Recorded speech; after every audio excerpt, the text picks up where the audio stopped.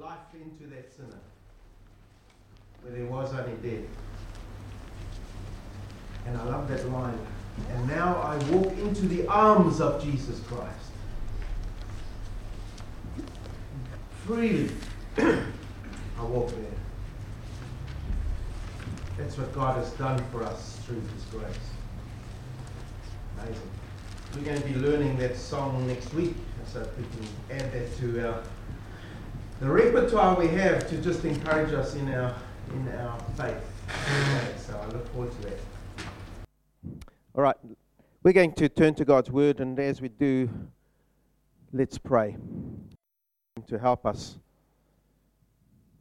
understand His Word with our hearts.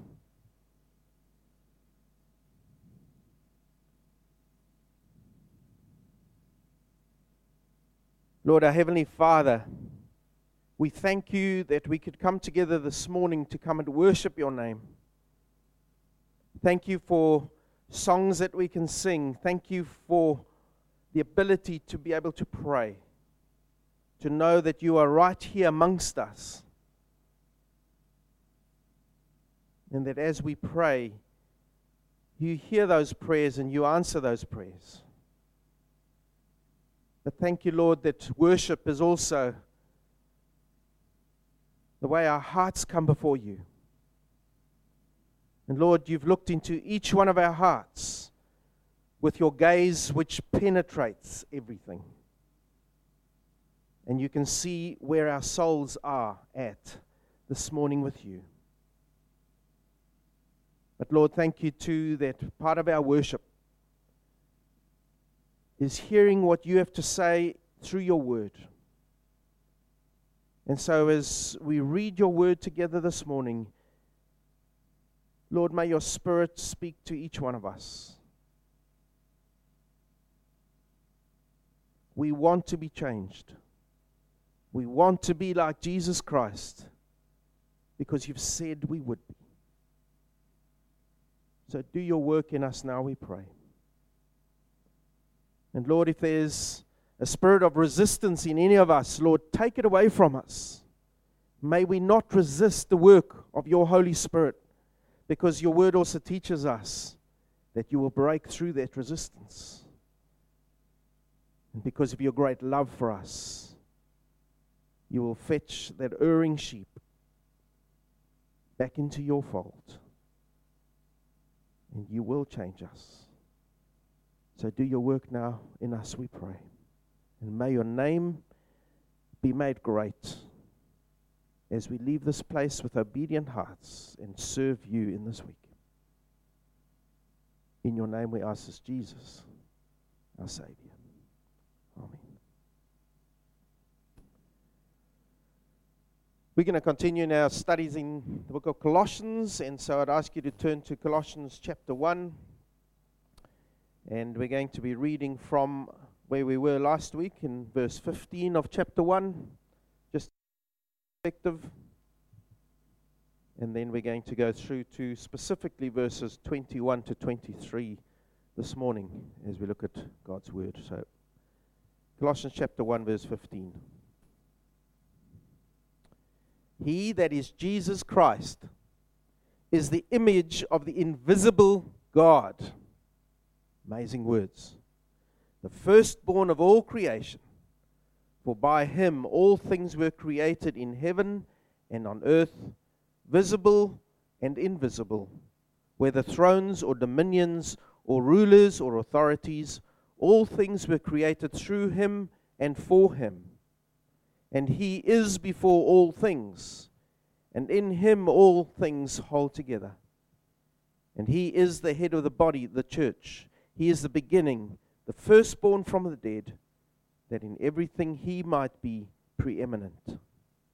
For in Him all the fullness of God was pleased to dwell, and through Him to reconcile to Himself all things, whether on earth or in heaven, making peace by the blood of His cross.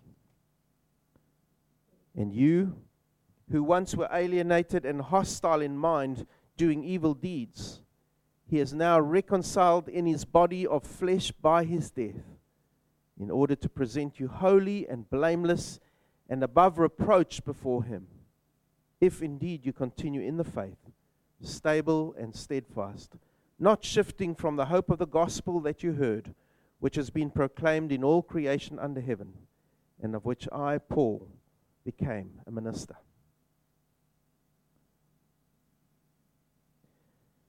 I don't know about you, but I love the work restorers do. And there's an example, if you just go to the next slide, there's an example here of an old photo that has been restored to its original glory. And just look at it. Broken bits of a photograph, and these restorers have managed to put it together into a photo that is beautiful. I had a guy do a work on an aircraft for me like that, so a photo of an aircraft rather. A picture of the old Wanganui airfield that I found that someone had tipped out on a rubbish dump. I don't usually go scratching for these things, but the photo jumped to me. And so I had this old photo full of scratches, actually made up of two separate photographs, and this restorer took this photograph and he took all the scratches out of it, restored the color in it, and actually joined the two photos together in one beautiful long photo of the Wanganui airfield with all these old Gypsy Moth aircraft. Those of you who don't know what it is, it's an old one with two wings. And it's a beautiful photo. Probably better than what it was when it was taken. On TV you see examples of people who find old crashed aeroplanes in swamps and then drain them up from there, put them in hangars, fix them up, store them to better than when they were first made, because they put new parts and everything in them. Vintage cars found in old barns covered by chicken poop and stuff like that, and it gets taken off, cars restored, and there they go in their full glory. Well, we're going to hear how the Lord takes a broken up sinner and recreates us, restores us to full glory, which is lying ahead of us. That's what we're looking at this morning in this passage. It's an amazing passage. You see, the Apostle Paul wanted these Colossian Christians to hear the gospel message and the reality of the gospel message. And so last week we saw how he described who Jesus is and what Jesus has done. But it wasn't just to be a lesson in theology. No, with Apostle Paul, as was with Jesus before him, it's an intensely personal application of truth that he wants to bring to their hearts. And so he wants to say to these Colossian believers who are under attack from those who would teach them a false gospel, they are to live in the light of who Jesus is now for them and God's far-reaching plan of reconciliation. The word reconciliation is to bring together, and we'll look at it now again this morning. And as the Apostle Paul often does, it's a technique he uses, he wants to remind them of what they were and what they are now. Because when you compare the old to what they are going to be, the new, that's when your heart is encouraged. And so I pray that you and I too, as hearers of the word in the year 2020, we will also hear what God has done and what he will do, so that our hearts too will be lifted up and encouraged. And so Paul firstly describes their past alienation. So if you look at verse 21, this is what he says. And you who once were alienated and hostile in your mind, doing evil deeds, he is now reconciled in his body of flesh by his death. You who once were alienated. You see, before these Colossian Christians, before they had met Jesus and experienced the grace of God in their lives, they were literally estranged from God. There are two parts to being estranged from God. Firstly, there's a stress on they were permanently alienated from him, says the original. There was a great gulf between them and God. There was no ways that they could bridge that gap. They were alienated from him. There was a distance between them and God. And that distance was there because of sin. Because God is a holy God. And the second part of alienation is they were actively hostile in their intent towards Him. They weren't just separated from Him, but they were, in the intention, they were hostile to God in their hearts. They didn't want to hear about Him. When we're speaking about the Colossians, think about your own life before Jesus Christ found you. You see, this hostility towards God was not just an external hostility through doing things that God didn't like or that God didn't approve of, because a lot of people think that's all it is. We just do wrong stuff, that's why God doesn't like us. No, it's more than an external hostility. It's an internal condition. It's an internal state of being cut off from God. Their souls were in a state of war against God. Their mind and their inner being, with its self-centered God of me attitude, their hearts were the source of this rebellion against God. And wicked deeds were just a symptom of a far greater disease. You see, people do wrong stuff because their hearts are wrong. They can't help it. It's the nature of the beast, literally. And they were suffering from spiritual death. Ephesians chapter 2, verse 1 to 2 says this: "You were dead in your trespasses and sins, following the course of this world, following the prince of the power of the air." That's the original condition of man's heart before the Lord finds him. You and I, we were dead in our trespasses and sins. Yes, we were committing wrong things, but our hearts were dead before the Lord. And we were following the ways of the world, the course of the world. And who is the master of that? Satan himself. We were slaves of Satan. And because we were slaves of Satan, we were dead to the things of God. We've got to feel sorry for people who do not yet believe, because they can't help it.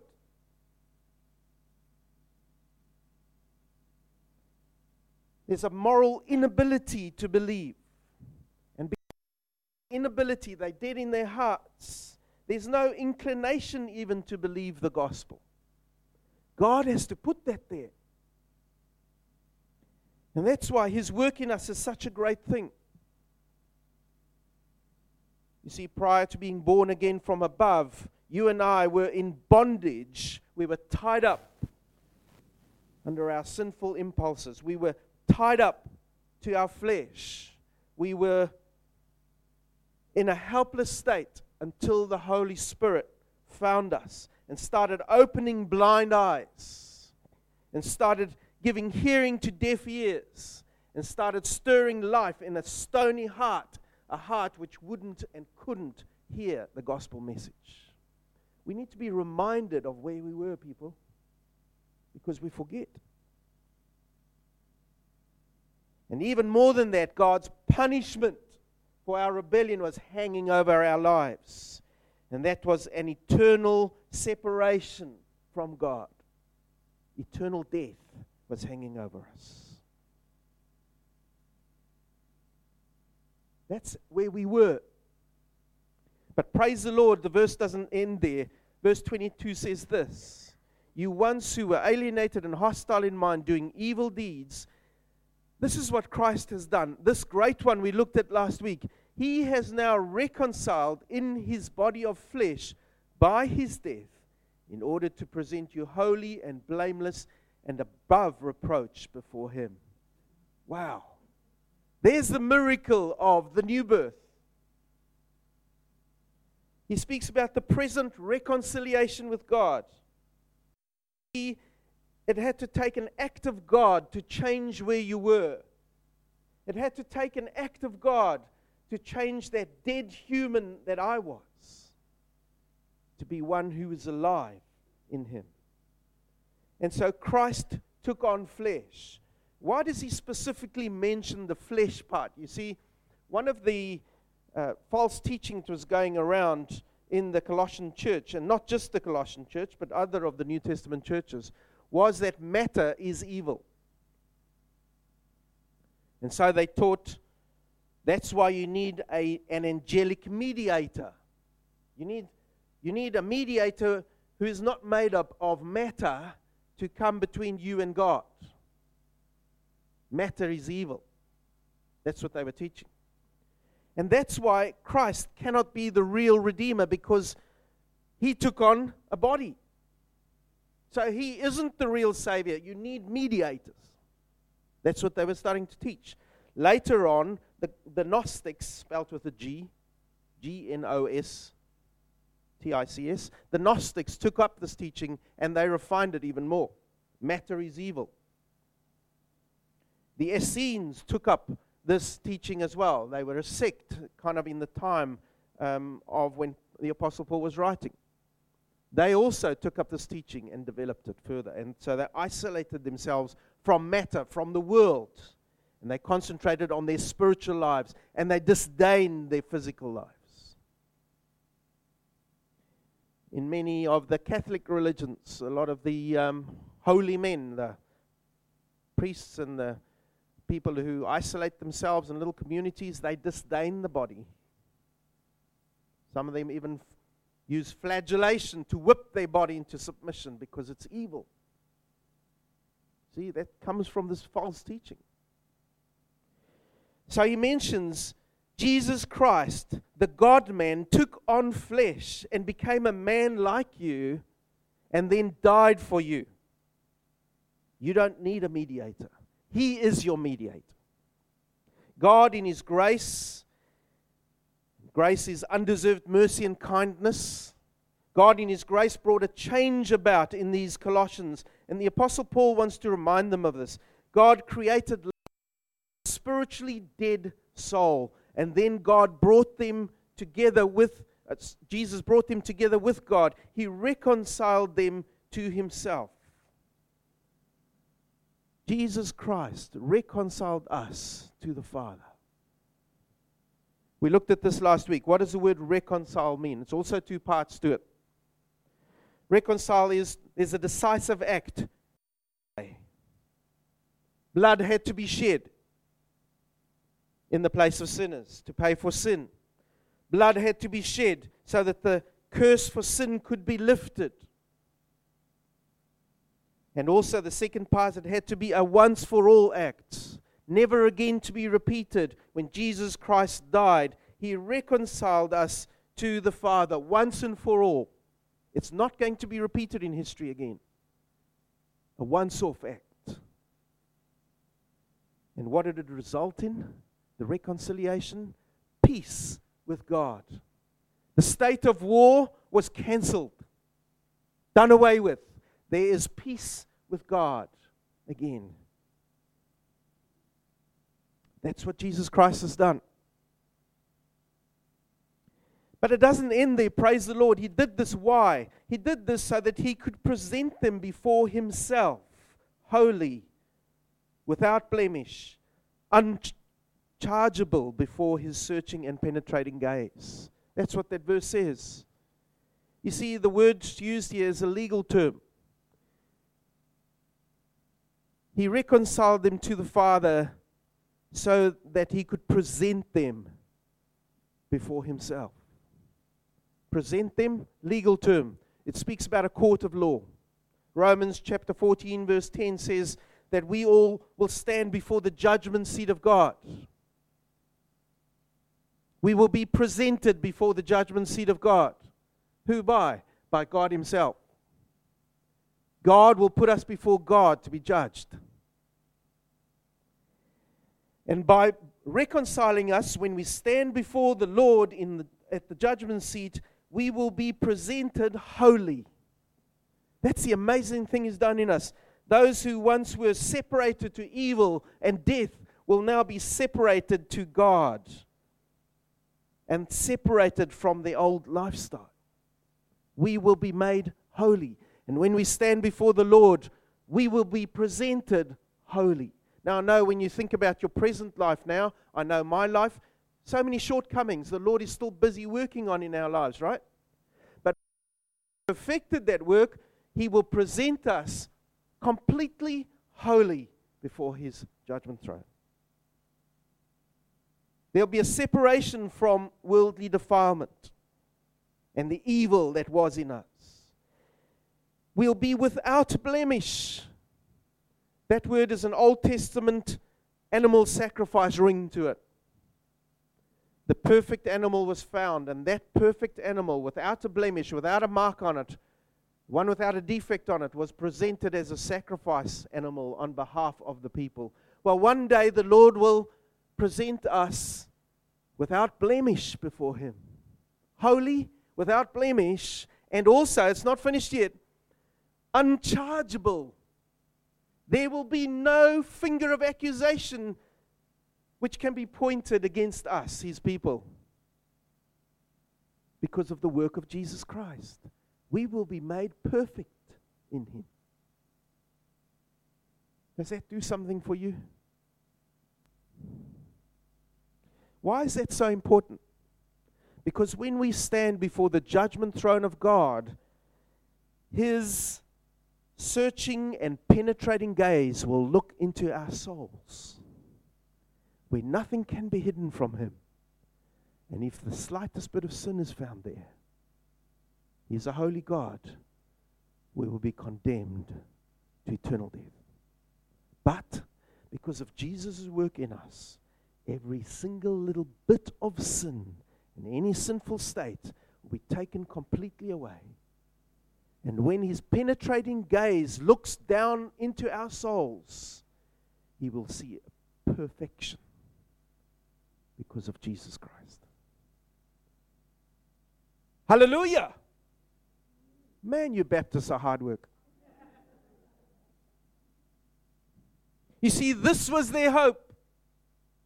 These Colossian Christians were struggling with these false teachers. Some of them are starting to doubt and starting to believe these lies and starting to think they need something else and Jesus. But Paul's saying, no, you only need Jesus Christ. Look at everything He's done for you. Look at where you were. Look at what He's done for you now before the Lord. He has reconciled you with God. What does that mean? He's making you holy. He's making you without blemish. He's making you unchargeable before His penetrating gaze. He's at work in you. Now hold on to Jesus Christ alone. You see, it's all about transformation, restoration, perfection. When you look in the mirror, you know there's a lot of work to still be done, right? And every day seems to get worse. So the Lord is going to take a miracle to restore me. But it's all about the Lord making us perfect before Him. And the Christianese word we use is the word sanctification. He makes us to be more like His Son over time. So take heart, it is still going on in you, right? And so that's where we get to our third point. Future glorification, verse 23. This is what we aim towards. I'll just start at verse 22. He is now reconciled in His body of flesh by His death. Why? In order to present you holy and blameless and above reproach before Him, if indeed you continue in the faith, stable and steadfast, not shifting from the hope of the gospel you've heard, which has been proclaimed in all creation under heaven, and of which I, Paul, became a minister. Now, you need to hear what I'm saying. The moment you became a believer, the moment your heart was given new life, Christ did a work of perfection in you already. He took you from a state of being a sinner before God to being saved by grace. Immediately, right there, it's done before God. When God looked at you there, He saw you, a perfect, saved sinner before His throne. Why? Because Christ had brought you from a state of death and darkness into life. So there's that perfection. It's already happened. But now in reality, in our human bodies, we are walking towards that perfection. He is making us perfect in our ways before Him too. In our standing, in our status, we are already perfect. But in our walk before Him, we've still got to catch up. I'm trying to simplify this. That's what the sanctification's all about. And that's why there's a response called for you and me. We are called to also work with the Lord in this process. It's already done, but not yet. He's already made us in Christ, but we need to strive towards what He is doing with us. And that's why He uses this phrase, if you continue in the faith, stable and steadfast, not shifting from the hope of the gospel. God has done the work in us, but there's human responsibility now as well. We are to be Christ followers.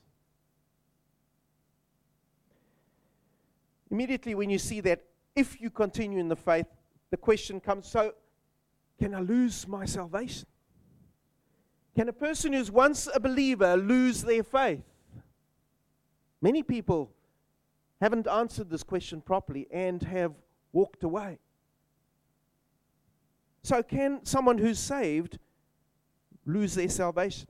And the answer is emphatically no, because there are other sections in Scripture that would then be untrue. So it can't be what this little word if means, as in doubt. And the answer for us is in Greek. And I'm not going to go to the Greek. I'm going to tell you what the two Greek words mean. There are two different little words for the word if. The one is ian, which is a form of the word if, which means something's baseless, it's hypothetical, and a future possibility. For example, I may visit you if I'm around. You can't get more vague than that. That's the one meaning of the word if. But that's not what he's meaning here. There's a different word, and that's the word E-I. And that word is, I will visit you if I come. It is, I'm definitely coming. And part of the evidence that I'm coming is, here I am. It's not just an assuming you will continue to live by faith, but it's evidence of your true faith. He's saying, the evidence is if you continue in your faith, stable and steadfast, not shifting from the hope of the gospel. By the very doing of that, you are showing evidence that you are saved. It's a continuum that he's describing there. That's what that if means. It's a not shifting from the hope of the gospel. Now, the Colossians understood that really well, that word, not shifting, because they lived in an area which is very earthquake prone. I don't know if you felt it earlier this morning, but they really got it in Colossae. They were right on a fault zone too.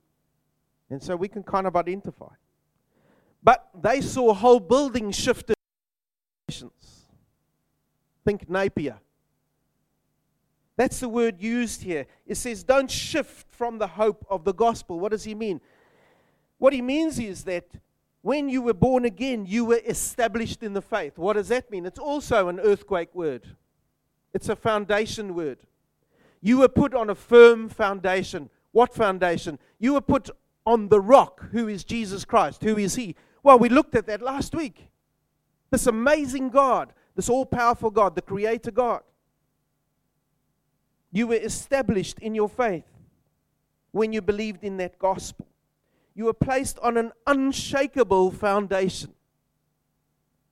And now he says, allow that spiritual stability to enable you to remain steadfast in your daily walk.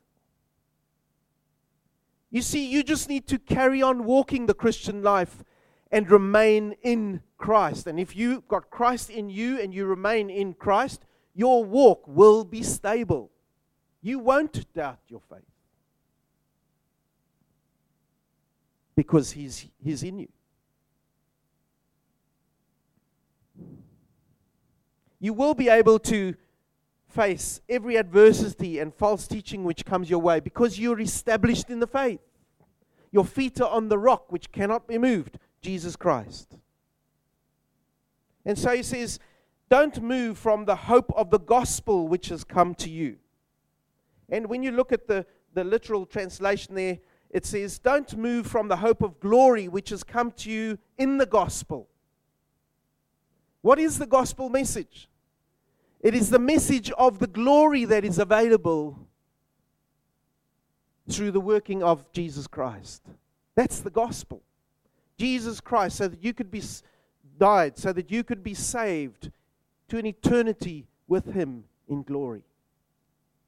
Don't shift from that gospel to a false gospel which others will present to you. You see, this is what these Colossians were struggling with. And it wasn't just them. In our men's group, we're looking at the book of Titus, written to believers on the island of Crete. They were having the same struggle, false teachers coming in. The Galatians were having the same Judaizers in their midst. They were struggling with this. The Thessalonians were struggling with this. The Colossians were struggling with the same thing. So he says, stand on this gospel. And it's not just you alone who's going through the struggle. He says, continue in the faith, stable and steadfast, not shifting from the hope of the gospel that you heard, which has been proclaimed in all creation under heaven, and of which I, Paul, became a minister. Stand firm in it. You're not alone. Other believers are going through the same struggles. Right, let's cut to it. What's the bare bones of this message to them? He's saying to them, you, Colossians, Jesus Christ reconciled to God. Why? To present you holy before Him, if you continue in the faith, as evidence of what He's done. Stand firm.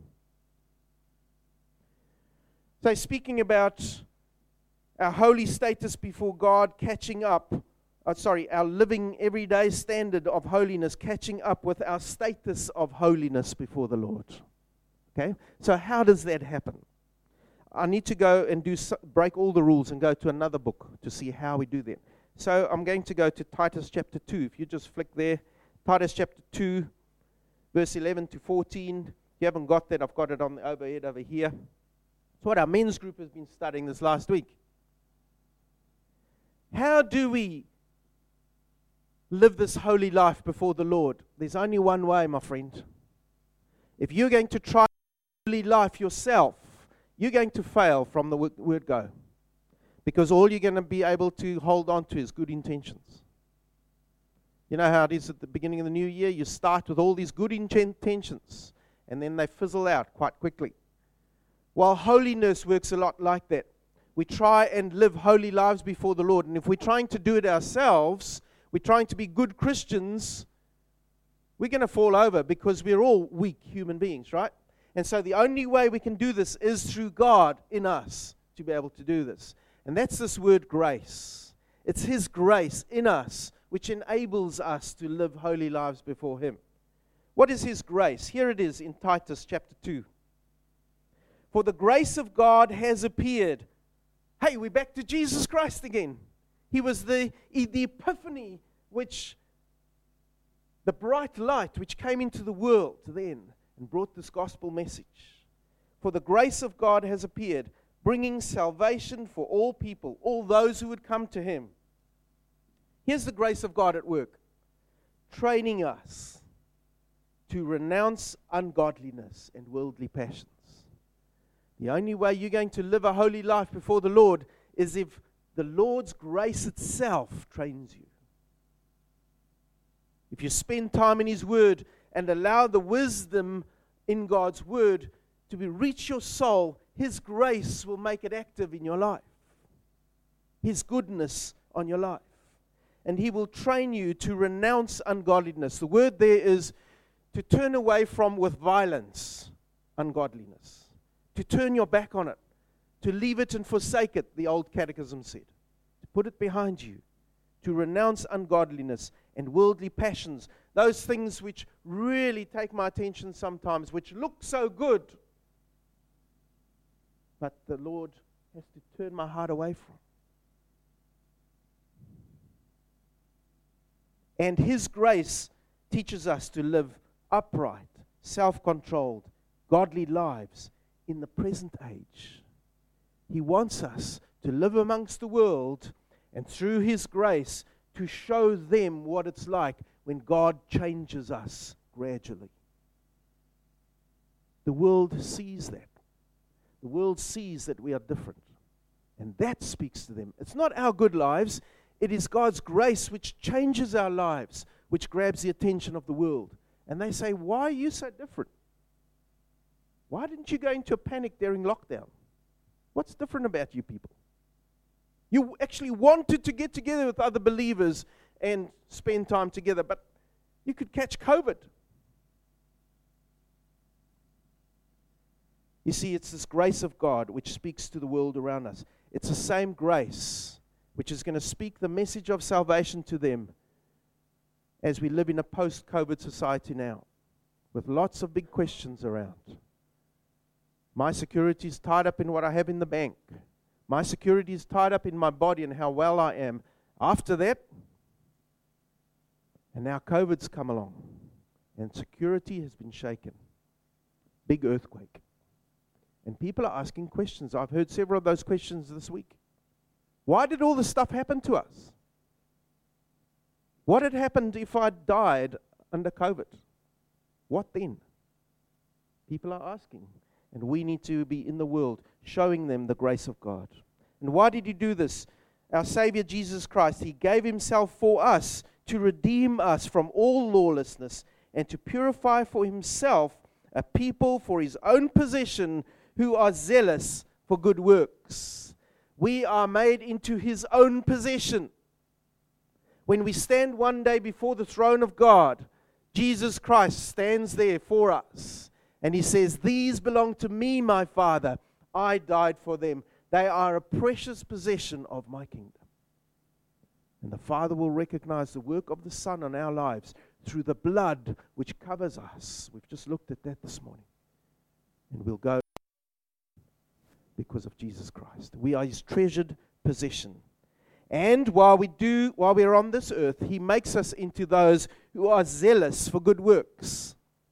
That word zealous is the same word that was used way back in the book of Isaiah, where it speaks about the zeal of the Almighty will accomplish these things. Wow. The zeal of the Almighty will accomplish His purposes through our lives for His sake. The same God does it in us because of the work of Jesus Christ. And so I'd ask you this morning, be encouraged. When you find yourself falling again for yet again the same old thing I've been struggling with for years, don't give up. Continue in the gospel you've heard. Continue to depend on the grace of God in you. He will change you, fault by fault, struggle by struggle. And when you look back on your life over the years, you will find there is a change. It's slowly happening, but there is a change because God is at work in me.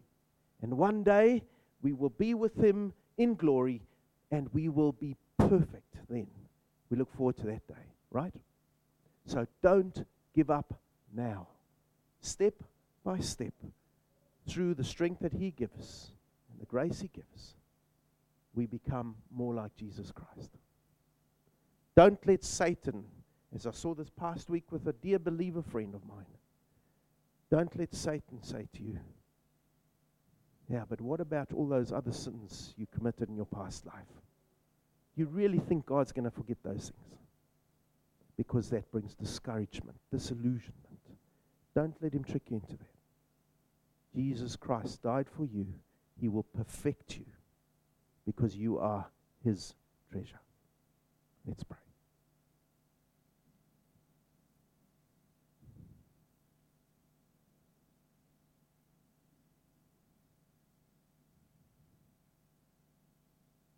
Lord, we shudder to think what would have happened if your grace hadn't found us.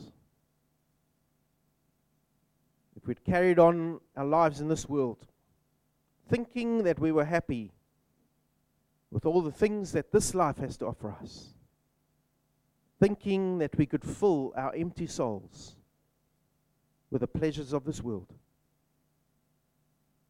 And when we reach the end of our lives, to find out before your judgment throne, with terror, it had all been in vain. Lord, thank you for your Son, Jesus Christ. Thank you that you found us when we were in a state of rebellion against you, running away from you with our fists in the air. You found us. You put life in our souls. You brought light into darkness. You recreated us, regenerated us, and gave us new life. And then, Lord, with our status before you as saved in Christ, you started working on our lives and bringing our everyday walks into line with what you'd have for us, making us like you, Jesus Christ. Lord, thank you for your great patience with us. Thank you that every time we stumble, you don't write us off, but you forgive us. You patch those wounds, and you help us to learn and to get up and to walk again. And you help us in every single one of those steps. Thank you, Jesus Christ. And then, Lord, not just that, you take an imperfect vessel like we are, and you use us for your kingdom's sake in our society. And around us, our friends, our colleagues can see someone who, yes, is struggling with some issues of life, but Lord, there's hope. And that hope of Jesus Christ and that grace at work in us is what gives testimony to the gospel message and the hope that is available to them too. Thank you that you use imperfect clay vessels like us for your purposes. You are a great God, a merciful God, and we give you praise. Lord, help us in our walks this week, not to try and strive in our own strength, but to lean on the name of Jesus Christ, the one who is right in us, the one who works through us, to not just change us, but to bring that change to those around us. Thank you, Lord, for your great work of redemption. We give you praise. Amen.